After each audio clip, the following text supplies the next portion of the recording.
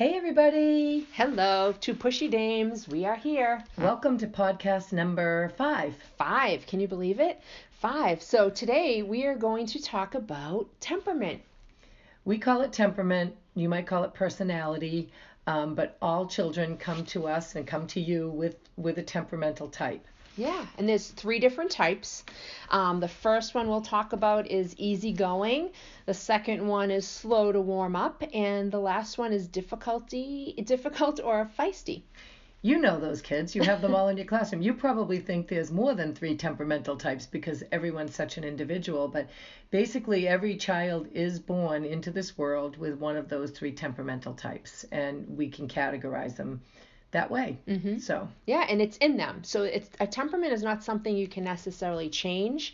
And also, as a parent or as a teacher, you need to think about each child's temperament because it's not a reflection on you as a teacher or a parent as to what the child's temperament is. You need to embrace the child's temperament and make adjustments for that child's temperament. And that's kind of that whole nature and nurture debate or heredity in the environment. Children come to you with their nature. They are, born into this. But the nurture or the environment that you provide within your classroom, within your home, can help a child to adjust easily. It's not going to change or erase their temperament. Right.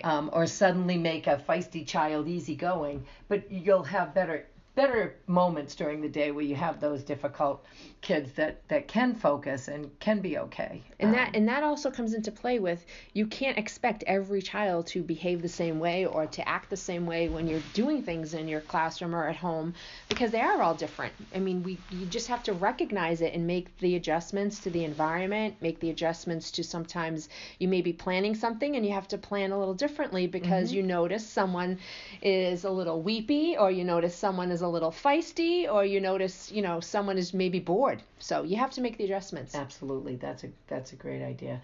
And sometimes it's just your schedule that it doesn't work out. Somebody might need to be out on the playground or have a gross motor experience earlier than some other kids. And you might still have a slow to warm up child stuck to your leg crying over the separation of their parent leaving them that morning. And you have to deal with that in addition to the other things. So yeah, and you all know who that difficult child is. We don't have to tell you or give you any kind of ideas of what some traits are for that. But it's the child that, gives you a hard time sometimes or, bucks you and says, no, I don't want to do that or, has a whole different plan in mind. You're being awful nice. It's the kid that's climbing the shelves Yeah. and running out of the classroom and saying, I'm going to tell my mother, and they're kicking you.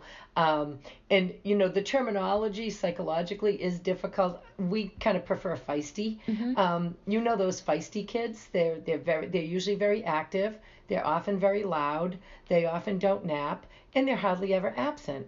They're never absent. Let's just say that they're never absent. So you know who that child is. So what do you do with the feisty child? How do you manage a feisty child or several feisty children within your program, within your environment, whether it's a classroom or a family child care, or if you're a parent listening to this with a feisty child? Leanne? And it's funny because when you think about that difficult child, I think that what they enjoy, what they have fun doing, you can't make them adjust to what you think you should be doing. So it may be that child needs jobs to do. It may be that child needs to have things that are sensory based because they get to pound the clay or the Play-Doh or they get to put their hands in the water and have a sensory experience versus doing exactly what you want them to do. So having options for them is important.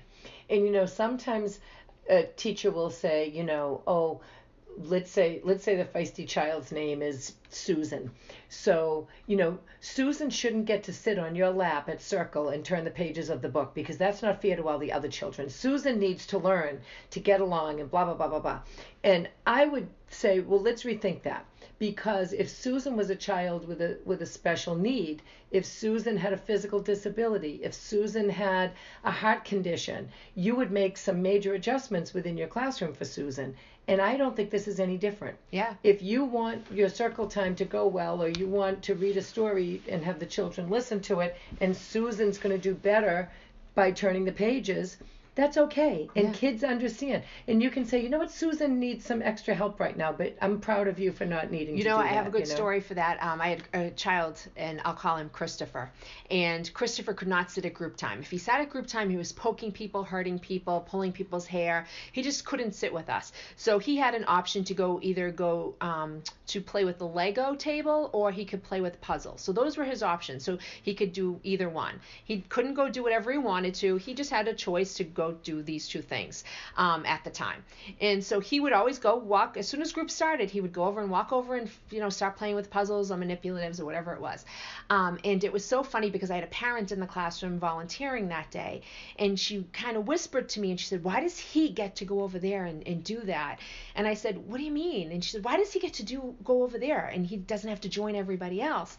And it was so funny to me because before I could even explain, one of the children turned around and said to her, he's not ready to do it yet. That's awesome. And I thought, That's out of the mouths of babes, really. And I said, yeah, he's not ready, but at some point he will. He still can hear us. He still can sing the songs. He can still hear the story we're reading, but he's just not ready to join our group. And she said, oh, but that isn't fair. And I explained, well, fair isn't everyone getting the same or doing the same. Fair is everyone getting what they need. That was from our friend Rick Lavoie. But that's really important to think about that. Yeah. It was crazy because I thought to myself, what do you mean? Why does he get to do that? I wanted to say, well, do you want him to sit here and poke your kid and, stick something in her ear? Because that's what's going to happen if he sits with us. But I want to tell you that Christopher, by the end of the year, was coming over and joining us for group time. Mm-hmm. And sometimes it wasn't for the entire group time, but he came over. And when he came over, the kids were like, Christopher, come sit down, sit here, because they were so happy to see him able to join us. And he didn't disrupt the group, and he didn't, cause us to have to sit and be quiet for an extra 5 minutes until everyone was ready. It was not that kind of thing. And I also said to the parent, group time is fun. Why wouldn't he want to come? But he just can't, and Mm-hmm. at least my group time was fun, I hope. Well, if your group time isn't fun, you probably should rethink your what you're group doing. Time. Absolutely. But so then when we think about the... But I just want to go back to one thing you said, Leanne, and I know you gave Rick Lavoie credit for this, but this is a really simple thing to think about, that fair doesn't mean the same. Mm-hmm. And if somebody can't walk to the park because they have a physical disability and you put them in a wagon, nobody's going to say, well, that's not fair. My child should ride in the wagon. Mm-hmm. You have to just rethink it a little bit. Yeah. So these feisty kids, and we may go back and forth. Who knows if we'll stay on task with what we think we're going to do. But the feisty kids, they might need outdoor playtime earlier in the day. They might need extra time to move their bodies. You might want to, involve them in a lot of active play within the classroom that's safe so that they can settle down a little bit more. And that's a kid that loves a job. Like giving them specific special jobs that's their job only to do. Maybe it's, sweeping up the rice from the floor or the sand or something like that. Or maybe it's helping you pass things out or cleaning something, whatever it is. But they feel like they're valued when you give them a job and that you need them to do that job. And that's a positive thing for them rather than always having negative. Thrown at them. Like, what are you doing? Why are you doing that? Don't do that. Don't, please. Yeah, and don't just call their name all the time. I mean, if you know you're the feisty kid, the last thing you want to hear is Susan, Susan, Susan, Susan. Because Susan's going to hear her name with the comma and just tune you out and say, oh, there they go again. I can't do anything right. And going in and doing observations, which we do a lot, you hear right away who that difficult child is because you do hear the name over and over. And there are times I just want to be like, oh my God, if I hear his name one more time, I'm going to scream. Never mind him or Susan or whoever and it's important to use their names, but use them with positive things. Or say, oh, that's not safe, Susan. Not Susan, that kind of stuff. Yeah. And always, with that difficult, feisty kid, always point out the positive things. When they're doing something positive, point out the positives because you're going to get further and farther with them hearing positive things. It's just one of those things. You just want to hear positive rather than always hearing negative. And the same with parents of those kids. Yeah. They want to hear the good things that their child does during the day and not just the things that might be disruptive or hurtful to other kids and things like that. So yeah, if you're known for letting the parent know about the negative things, make sure you're also giving positive and rethink how much negative you tell parents, because that difficult kid is going to be more difficult the next day if they were screamed at all night or mom was mad at them all night when they went home because of the report she got. You're just going to get a kid that's more difficult the next day. Yep. Something to think And about. a parent who's anxious and worried and afraid her child's going to get expelled from preschool. So. Oh, that's a whole other podcast. So let's talk about the slow to warm up child. Yeah. And please don't label this child as shy or timid or passive. This is the child who needs a little extra time coming in the morning. They might be carried in by their parent. They might be crying in their parent's shoulder. They might be clinging to your leg everywhere you go, or they might be your shadow on the playground. They need some time to warm up. Yep. And don't take it personal like, oh, this kid doesn't want to be here at school. It's more of the transition of leaving their parent or their loved one and coming into a whole new environment that's usually loud and noisy and, lots of stuff going on. So don't take it personal like, oh, this kid doesn't want to be here and it's a reflection on me in my classroom. It's the child just needing time is what it is.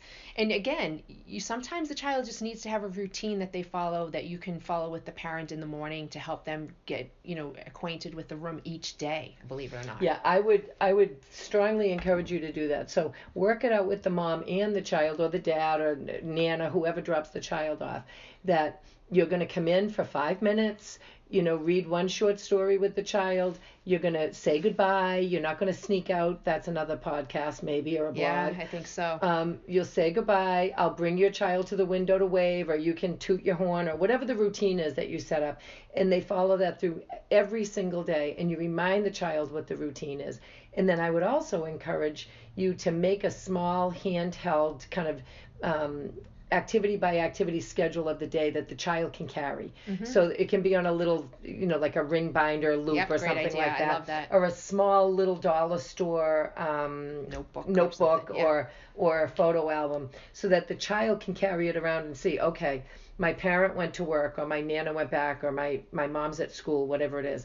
I'm going to have breakfast. Then I'm going to go out and play. Then I'm going to do this. And they have a pictorial schedule of the day so that they know what to expect, including approximately when their parent or whoever comes to pick them up comes back at the end of the day. And a nice picture in their cubby of their family is a nice thing that they can go over and look at if they want to. It'll work for some kids. Some kids, it'll just remind them of home. But some kids, a picture of their family is nice. I know I have a picture of my family at my office that I can look at and feel good in the middle of the day just to see them there. So sometimes a child can benefit from seeing a picture of their family in their Leanne cubby. Also has a bigger picture of her dog. Yeah, the dog's picture is definitely bigger than the family picture. And her dog is in the family picture, and he's adorable. Someday maybe you'll get to meet Miller, but but you do want to surround yourself with your loved ones when you're by yourself or you're alone for the day. So these slow to warm up children might also have ebbs and flows, so that maybe they're doing really well, and then all of a sudden, wow, he's crying again, or she's clinging to me again. And it could be that they had a vacation. It could be that something's happening, that they're upset. Maybe their sleep schedule's off. We'll talk a little bit about temperamental traits too as we go on. But be expecting that it might get better and then get worse a little bit. And help the parent to expect that when they go from the toddler room to the preschool room, it will happen. Yeah. And when they go from preschool to kindergarten, it will happen. And parents need to be prepared. Exactly. Will really life trigger events that. can really trigger those things. Events, yeah. So these kids, the feisty child, you're going to know where they are throughout the day, because they are very aware that they make themselves seen. They exactly. They make themselves seen. The slow to warm child, you're going to know about, because they probably have some tears. They might be in very close proximity to you, or they might just not want to do anything for a while. They might just want to go into a quiet little area and relax with their little blanket or a lovey toy, and they should be able to have a lovey or a don't take that away from them. They need that. Yeah. And having a space, like you just said, Kathy, an area. So having an area where you can call it kind of like your self-regulation area or your just quiet area, but have materials and things that are going to be nurturing and warm for them. So maybe it's a big pillow. Maybe it is, some sort of sensory material they can hold and play with. Maybe it's soft music playing, so they can kind of chill and have an area to chill out. And we can do some more work around that, but some sort of a relaxation station, as I can't say that correctly, And it could be a small spot where only one or maybe two children can go, and it can work for lots of other reasons too. But Yeah. So should we move on to the easygoing child? Yeah, they're easy. Bet you wish you had a whole classroom full of these easygoing, flexible When you're a parent kids. with easy kids, you look like a stellar, awesome parent because you're doing everything right. But guess what? It more has to do with the child than anything. And when you're a teacher and you have a classroom full of easy kids, you're looking like a fabulous teacher. But again, it has to do more with the kids, and that's something that we need to pay attention to. That it's not necessarily your parenting or your teaching. It's a lot about the children that you have in your program. They come to you with this. It's predetermined, and it's very unrealistic to think that any of you would have a classroom filled with easygoing kids. Mm-hmm. It's more likely that you have a good percentage of every one of the A temperamental nice balance, types. yeah. But think about this. These kids need you. I mean, the slow to warm up child, you need to greet them at the door, and you probably need to hold them and hug them and guide them through the first several minutes of their day, if not longer. The difficult or feisty child, you're there checking in with them all the time. Mm-hmm. So make sure you're checking in with those easygoing kids. You know what, Leanne? I am so happy to see you today. Boy, are we going to have a great day. Yeah. Look at those shoes you're wearing today, or whatever. Make them feel noticed frequently, because otherwise what they're going to learn is, aha, if I want the teacher to pay attention to me, I have to act like that feisty kid over there, or I have to cry a lot and cling to her when I come in. Yep. Because they'll realize that those are the kids getting all of your attention. So focus a lot of your time and energy and attention, and say thank you to these easygoing kids. I'm so happy to have you in my classroom. I can rely on you to know these songs at circle time, or to remind me what we're going to do next today, or to help the younger ones with their zippers, or whatever it is. I had asked my class once to think about whether or not they have a conversation with each child in their classroom, and they were all like, oh, of course I talk to them. I talk to all of the kids. And I said, but no, a conversation. You go back and forth, 3 or 4 times. Serve and return. Serve and return. And they were like, of course I do. And I said, well, pay attention to it. Have a checklist, and when you have a conversation with each child, check off their name. And it was interesting because when they came back, they were shocked that they really didn't have conversations with a lot of the children in their class. And a lot of the children that they did not have the conversations with were the easy kids, because they didn't have to, because the kids, they're self-reliant. They did what they had to do. They went along, went with the flow. They're not hurting anybody or breaking anything. So there was no need to have a conversation necessarily. So I said to them to make sure that they're checking off and recognizing those easygoing kids and having the conversations with them, because it is important. Like you said, they'll be looking for the attention, because all children want is attention from adults, and so they'll be looking for it, and they'll go, the negative route oftentimes to get the attention. So something. And when you talk to parents of children, especially the easygoing kids, it's so easy. It's so easy for you to say, they had a great day. They had a great day. But please don't do that. Give them something specific and tangible. Your child, whatever it is. You should have seen the block sculpture he made today. It was awesome. When so-and-so got hurt, he was the first one over there to say, do you need some ice? I'll get you some ice. Are you okay? Are you okay? Those are the skills that kids need to learn. Right. And those are the things parents need to hear, instead of he or she had a great day. That's certainly better than he or she had a really crappy day. But, you want to be specific with your feedback to families and let them know what the child is doing. Yeah. Good stuff. So we're getting a little late here, but there are 9 different temperamental traits, and I don't think we're going to go through them with you, because you're probably getting sick of hearing us yapping about temperament. But you can Google the 9 temperamental traits.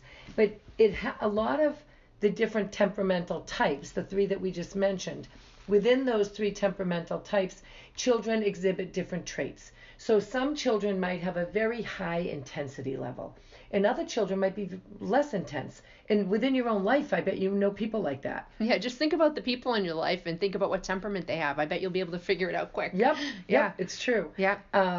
Leanne and I are both a little intense, and at different times, we have different intensities. But an intense child, you need to know, okay, I know what their intensity is like. And something as simple as regularity. Do they toilet regularly? Do they have regular bowel movements? Do they eat meals on a fairly consistent schedule? Do they sleep on a fairly consistent schedule? those children will have a more regulated temperament than those who don't have a regular schedule of things, including their toileting. Yeah. So yes. There's more. There's lots. There's so much to cover, but to pay attention to the child, each individual child, and what their temperaments are, it'll actually help you in the long run as a parent. It'll help you as a teacher to recognize each child, what their temperament is, and how you can make adjustments to support and help them, and also help the parents deal with it as well. And know, as we said, they're born with this. They're not trying to be difficult. Mm-hmm. I also like to think, I wouldn't tell a parent their child is difficult, but your child has leadership qualities. Your child doesn't rely on other people to get his or her needs met. The slow to warm up child, the same thing. They don't rely on other people. They can play and get along just fine. They're sensitive to adults, those kinds of things. And the easygoing child is that whole pleasure to have in class, but be more specific about that. It's really important that you think about what you're saying to parents when you talk to them, or when you talk to other teachers about children's temperament. All right. So, there's podcast number 5. Check out the 9 temperamental traits if you want more information on this. You can also comment on this if you see us on social media. You can send us an email and let us know if there's anything you have questions about or things that you want more information on. Yeah, 2pushydames.com. There we go. And there you go.